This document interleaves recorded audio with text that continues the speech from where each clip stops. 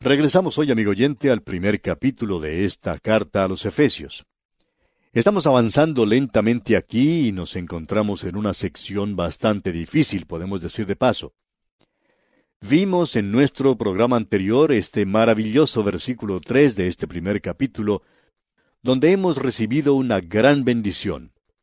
Allí dice: Bendito sea el Dios y Padre de nuestro Señor Jesucristo, que nos bendijo con toda bendición espiritual en los lugares celestiales en Cristo. Aquí en realidad debería decir que nos bendijo en toda bendición espiritual en los lugares celestiales en Cristo. Eso quiere decir que hay 3 en este versículo. Todas las bendiciones espirituales son una bendición triple, digamos. En primer lugar se nos dice toda bendición espiritual. Esto es como un paquete que se ha envuelto en los lugares celestiales. Y finalmente son colocados en un paquete más grande, esto es, en Cristo. Y el pensamiento completo en esto es que uno debe abrir este regalo para ver qué es lo que Dios ha hecho por usted, amigo oyente, y poder entonces andar en fe y asirse de eso y vivir en el día de hoy en lugares elevados a los cuales Dios lo ha llevado a usted. Él le ha hecho a usted un hijo, lo ha bendecido con toda clase de bendiciones espirituales. Y nosotros necesitamos vivir de esa manera en el mundo del presente. En nuestro programa anterior, observamos solo un poco el versículo 4. Y aquí nos encontramos en una sección, y necesitamos apreciar esto desde la perspectiva correcta, pero nos encontramos aquí en una sección, decíamos, donde vemos que Dios el Padre planificó la iglesia. Dios el Hijo pagó por la iglesia, y Dios el Espíritu Santo protege la iglesia. La fuente, el origen de todas nuestras bendiciones es en realidad el Dios y Padre de nuestro Señor Jesucristo, y Él nos ha bendecido con toda clase de bendiciones espirituales. Él nos hace pensar en la eternidad pasada, y hace que nos demos cuenta que la salvación es completamente de Dios, y que allí no hay nada de nosotros mismos. Cuando hacemos eso, nos damos cuenta de que usted y yo no somos originadores de esto, ni tampoco los promotores, ni los consumadores de nuestra salvación. Él lo hizo todo, amigo oyente. Estamos considerando aquí algo que dijimos en nuestro programa anterior, era bastante difícil. Un himno bien conocido dice esto de la siguiente manera: No he sido yo, Señor, quien te eligió, porque eso no puede ser. Mi corazón aún te rechazaría, pero tú me has elegido a mí. Luego tenemos otro himno que es muy popular en el día de hoy y dice: Triste yo era y extraviado cuando Cristo me buscó. De la muerte por salvarme, Él su sangre derramó. Dios es quien planificó nuestra salvación, amigo oyente, en la eternidad en el pasado, mucho antes de que usted y yo llegáramos a este mundo. El Señor Jesucristo es quien vino a este mundo y logró nuestra salvación sobre la cruz del Calvario cuando el tiempo se había cumplido. Y luego Dios, el Espíritu Santo, es quien nos convence de culpa y de pecado en el presente. Él es quien nos lleva al lugar de fe en Cristo y al conocimiento de la gracia de Dios que es revelada en el Señor Jesucristo. Se cuenta la historia de un muchachito que se presentó ante los ancianos de una iglesia de tendencia conservadora y dijo que quería pertenecer a esa iglesia. Los diáconos lo examinaron y le hicieron preguntas. Le dijeron: ¿Cómo es que llegaste a ser salvo? Bien, dijo el joven, yo hice mi parte y Dios hizo la suya. Y esos diáconos pensaron que este jovencito estaba equivocado, y le dijeron: ¿Cuál fue tu parte y cuál la parte de Dios? Y el jovencito sin titubear respondió: Mi parte fue la de pecar.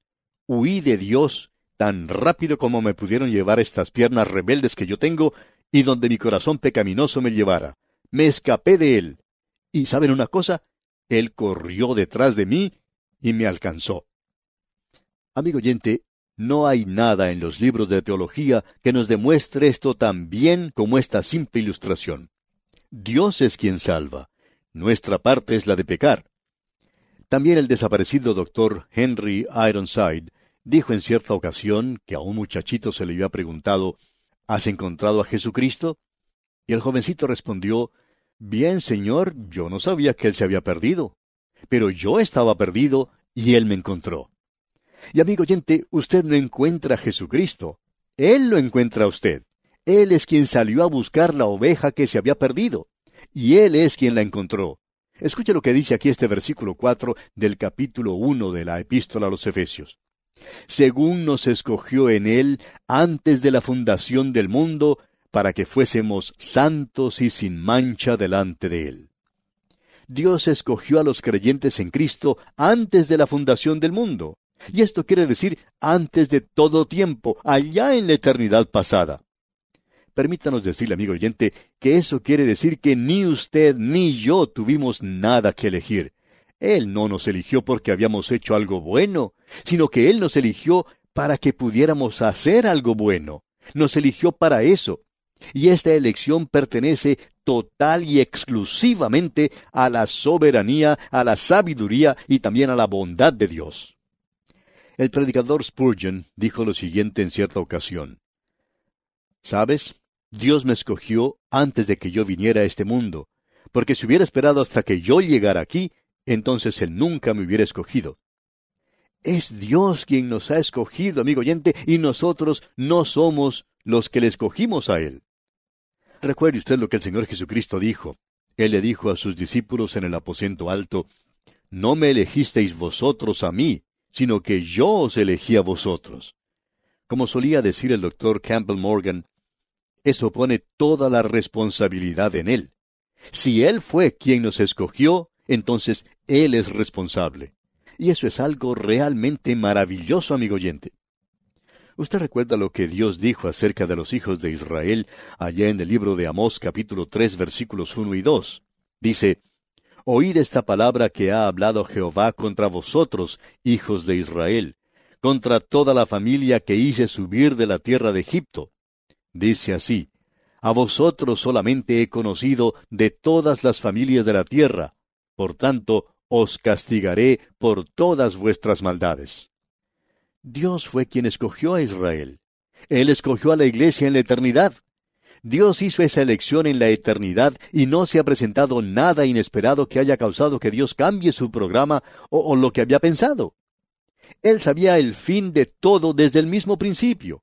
Él lo hizo con cierto propósito, para que nosotros llegáramos a ser santos y sin mancha ante Él. Dios nos escogió para santificarnos. Esa es la razón por la cual nos eligió. Él nos salva y nos santifica para que seamos santos. Eso es positivo, y eso tiene que ver con la vida interior del creyente. La elección demanda una vida santa. Hay muchas personas hoy que dicen, bueno, yo he sido salvo por gracia y puedo hacer lo que quiera. Pablo ha contestado a las personas que opinan de esa manera cuando dijo, ¿perseveraremos en el pecado porque hemos sido salvos por la gracia de Dios? Y él mismo responde a esa pregunta diciendo, en ninguna manera. No se puede hacer eso, amigo oyente. Y usted, si continúa viviendo en el pecado, es porque usted es un pecador y no ha sido salvo. Porque un pecador que ha sido salvo va a cambiar su modo de vivir. Pablo dice, ¿qué pues diremos? Y también dice, ¿perseveraremos en el pecado para que la gracia abunde? En ninguna manera. Porque los que hemos muerto al pecado, ¿cómo viviremos aún en él? Eso lo dice el apóstol allá en Romanos capítulo 6, versículos 1 y 2. Luego nosotros tenemos que ser sin mancha. Ese es el lado negativo. El creyente en Cristo se ve ante Dios como sin mancha. Dios no permitió que Balaam maldijera a Israel o que encontrara alguna falla en su pueblo. Escuche lo que él dice allá en el libro de Números, capítulo 23, versículo 21. No ha notado iniquidad en Jacob, ni ha visto perversidad en Israel. Jehová su Dios está con él, y júbilo de rey en él. Sí, pero si usted descendía al campamento de Israel, Dios podía encontrar falta en ellos, y los juzgó. Y Él los estaba santificando y purificando en ese campamento. Amigo oyente, si Dios lo ha escogido a usted, es para hacerlo santo, para hacerle sin mancha. Por tanto, eso quiere decir que su vida ha sido cambiada, y si eso no ha sucedido, entonces usted no es uno de los escogidos, eso es todo. Dios quiere que sus hijos vivan vidas que no sean manchadas o señaladas con el pecado. Y Él ha hecho toda la provisión necesaria para que ellos sean absueltos de toda culpa. Recuerde lo que Él dijo, Hijitos míos, estas cosas os escribo para que no pequéis, y si alguno hubiere pecado, abogado tenemos para con el Padre a Jesucristo el justo. Y Él es la propiciación por nuestros pecados, y no solamente por los nuestros, sino también por los de todo el mundo.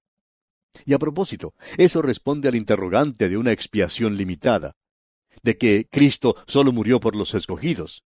Este versículo aquí deja bien en claro que Él murió por el mundo, y no interesa quién sea usted. Aquí hay una oferta legítima que ha sido enviada a usted hoy de parte de Dios, y esa oferta es que usted no se puede ocultar detrás de esto y decir, yo no he sido escogido. Usted forma parte de los escogidos si escucha su voz. Y eso es algo maravilloso. Es glorioso y maravilloso que el Dios del cielo pueda escoger a alguno de nosotros aquí abajo y salvarnos. Ahora, yo no me propongo comprender todo esto, pero la realidad es que simplemente lo creo. Usted recuerda la ilustración que nos dio el Señor Jesucristo. Aquí tenemos un camino amplio, grande, y a un lado del camino hay una entrada muy angosta. Y sobre esta entrada se ha puesto el título, Yo soy el camino, y la verdad, y la vida. Nadie viene al Padre sino por mí. Y luego tiene sobre otra entrada el siguiente aviso, Yo soy la puerta. Lo interesante de notar aquí es que el camino ancho lo lleva uno hacia abajo. Allí está toda la gente, en camino hacia un final que lleva a la destrucción. Usted puede continuar andando por él, pero usted también puede salir de ese camino si así lo quiere. Usted puede abandonar ese camino donde está esa invitación que dice, el que a mí viene no le echo fuera. Usted puede entrar por allí. Lo interesante de ver aquí es que la entrada es muy angosta, pero una vez que usted ha entrado, Él dice, yo he venido para que tengan vida y para que la tengan en abundancia. Amigo oyente, ese camino es amplio más adelante. Se habla acerca del camino ancho, pero el camino ancho, amigo oyente, comienza después que usted ha pasado por esa puerta. Permítanos decirle, amigo oyente, que ese es un camino amplio. Aquí tenemos ese cuadro. Y ese cuadro es que usted tiene el derecho de hacer su propia elección. Y aquí tenemos una invitación legítima. Todo aquel que en Él cree, no se pierde. Usted puede ir por ese camino. El Señor Jesucristo le ha dado a usted una invitación, y todo aquel que quiere puede entrar. No me venga a decir que usted ha sido dejado a un lado, porque eso no es así. Allá en el Evangelio según San Juan, capítulo 3, versículo 16, leemos, porque de tal manera amó Dios al mundo, que ha dado a su Hijo unigénito, para que todo aquel que en Él cree, no se pierda, mas tenga vida eterna. Y allí está incluido usted también, amigo oyente, donde dice todo aquel. Allí puede usted poner su propio nombre, y usted puede recibirle a Él. Nosotros no podemos darnos cuenta de quiénes son los escogidos. Usted no tiene ningún derecho de decir que usted no es una persona que ha sido escogida, porque si usted abre su corazón, usted puede entrar. Y eso es todo lo que usted tiene que hacer, digamos de paso. Hay quienes dicen que tienen restricciones mentales, pero no creemos que las tengan, amigo oyente. El problema es que tienen pecado en su vida y que la Biblia lo condena. Pero si usted acude, amigo oyente, eso quiere decir que usted tiene que apartarse de ese pecado y usted no quiere apartarse de eso y ese es el problema. Permítanos decirle, amigo oyente, una y otra vez que la palabra de Dios enfatiza que nosotros hemos sido escogidos en Él. Y el mismo apóstol Pablo dice allá en su segunda epístola a los Tesalonicenses, capítulo 2, versículo 13, pero nosotros debemos dar siempre gracias a Dios respecto a vosotros, hermanos amados por el Señor, de que Dios os haya escogido desde el principio para salvación mediante la santificación por el Espíritu y la fe en la verdad. Y el apóstol Pedro en su primera carta, capítulo 1, versículo 2, dice, elegidos según la presciencia de Dios Padre en santificación del Espíritu, para obedecer y ser rociados con la sangre de Jesucristo. Gracia y paz os sean multiplicadas. Llama la atención el ver que la elección y la santificación parecen ir juntas. Dios no lo ha salvado a usted, amigo oyente, porque usted es bueno, porque sabemos bien que no es así. Creemos que el apóstol Pablo lo explicó en una manera maravillosa allá en su epístola a los Romanos, capítulo 9, versículos 14 y 15. Él dijo, ¿qué pues diremos? ¿Que hay injusticia en Dios? En ninguna manera. Pues a Moisés dice, tendré misericordia del que yo tenga misericordia, y me compadeceré del que yo me compadezca. Dios hizo eso bien claro para con Moisés, y él continúa diciendo, así que no depende del que quiere ni del que corre, sino de Dios que tiene misericordia. Cuando Moisés se dirigió a Dios en oración, Dios le dijo, Moisés, yo voy a escuchar y a contestar tu oración, pero no porque tú eres Moisés, el libertador, sino porque yo voy a mostrar misericordia en quien quiero. Mostraré compasión en quien yo quiera. Así que no depende del que quiere ni del que corre, sino de Dios que tiene misericordia. ¿Le agradaría a usted, amigo oyente, experimentar la compasión de Dios? Entonces usted se tiene que volver hacia Él, tiene que acudir a Él. Creemos que una de las mejores ilustraciones que podemos tener de esto la encontramos allá en el libro de los Hechos de los Apóstoles, capítulo 27, versículos 22 al 24. Usted recordará que el apóstol Pablo, luego de haber padecido una tormenta huracanada, y cuando su barco estaba inclinado peligrosamente, listo para hundirse, cuando los marineros ya habían arrojado algo de los aparejos de la nave, Pablo dijo a los que se encontraban a bordo con él, «Pero ahora os exhorto a tener buen ánimo, pues no habrá ninguna pérdida de vida entre vosotros, sino solamente de la nave. Porque esta noche ha estado conmigo el ángel del Dios de quien soy y a quien sirvo, diciendo, Pablo, no temas, es necesario que comparezcas ante César, y he aquí, Dios te ha concedido todos los que navegan contigo». Esa es la presciencia de Dios, eso es elección. Dios había escogido que ninguno de los que había en ese barco se perdiera. Usted recuerda que un poco más adelante, Pablo encontró a un grupo de los marineros que estaban tratando de abandonar el barco en un pequeño esquife y trataban de irse a encontrar tierra de esa manera. Pero Pablo dijo al centurión y a los soldados, «Si éstos no permanecen en la nave, vosotros no podéis salvaros». Bueno, el capitán de la nave podría haberle dicho a Pablo, «Un momento, ya me has dicho que ninguno perecería». Y él estaba en lo correcto, eso es lo que Pablo había dicho. Y ese es el lado de Dios, digamos. Pero él también había dicho, «Si éstos no permanecen en la nave, vosotros no podéis salvaros». Ese es el lado de ellos, que ellos deberían permanecer en el barco. Debemos decir, amigo oyente, que Dios es quien conoce a los escogidos. Yo no sé quiénes son ellos. En cierta ocasión, alguien se dirigió a ese gran predicador que fue Spurgeon, y le dijo, «Señor Spurgeon, si yo creyera de la manera en que usted cree, yo no predicaría de la forma en que usted lo hace. Usted dice que cree que hay aquellos que son escogidos, pero usted predica como si todos pudieran ser salvos». Bueno, le dijo el señor Spurgeon, ellos pueden.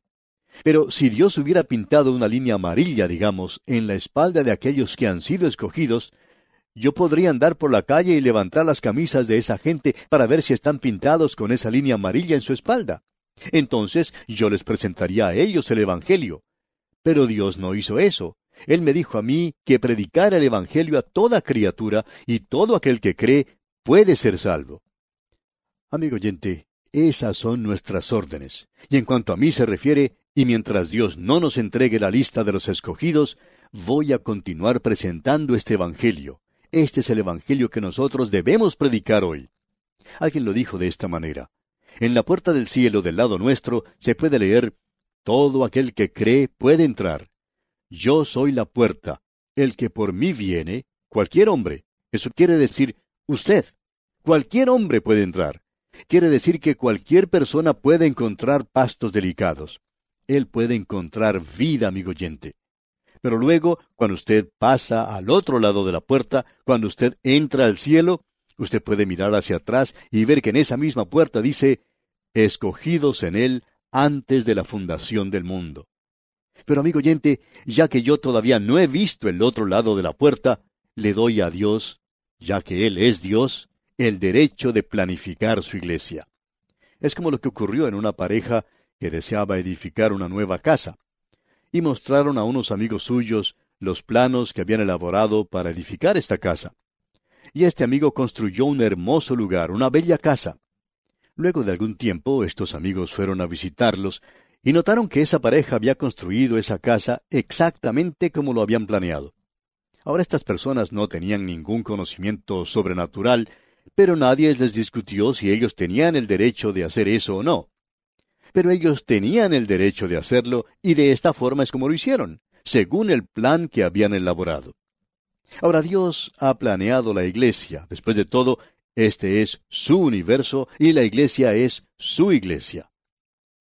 Ahora este versículo 4 que hemos leído al comienzo nos decía, según nos escogió en él antes de la fundación del mundo, para que fuésemos santos y sin mancha delante de él.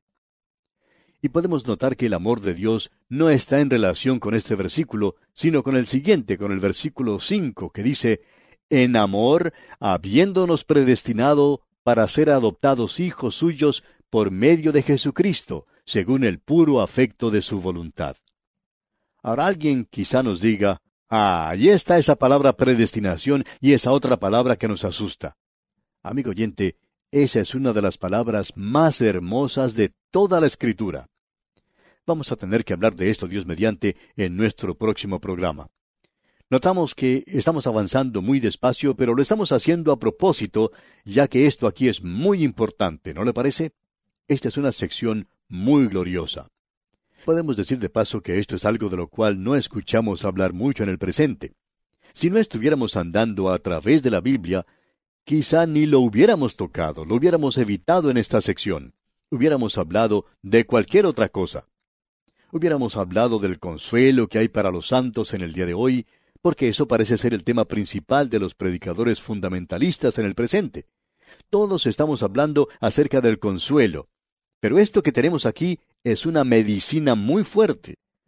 Hay personas que no podrían soportar esta clase de medicinas.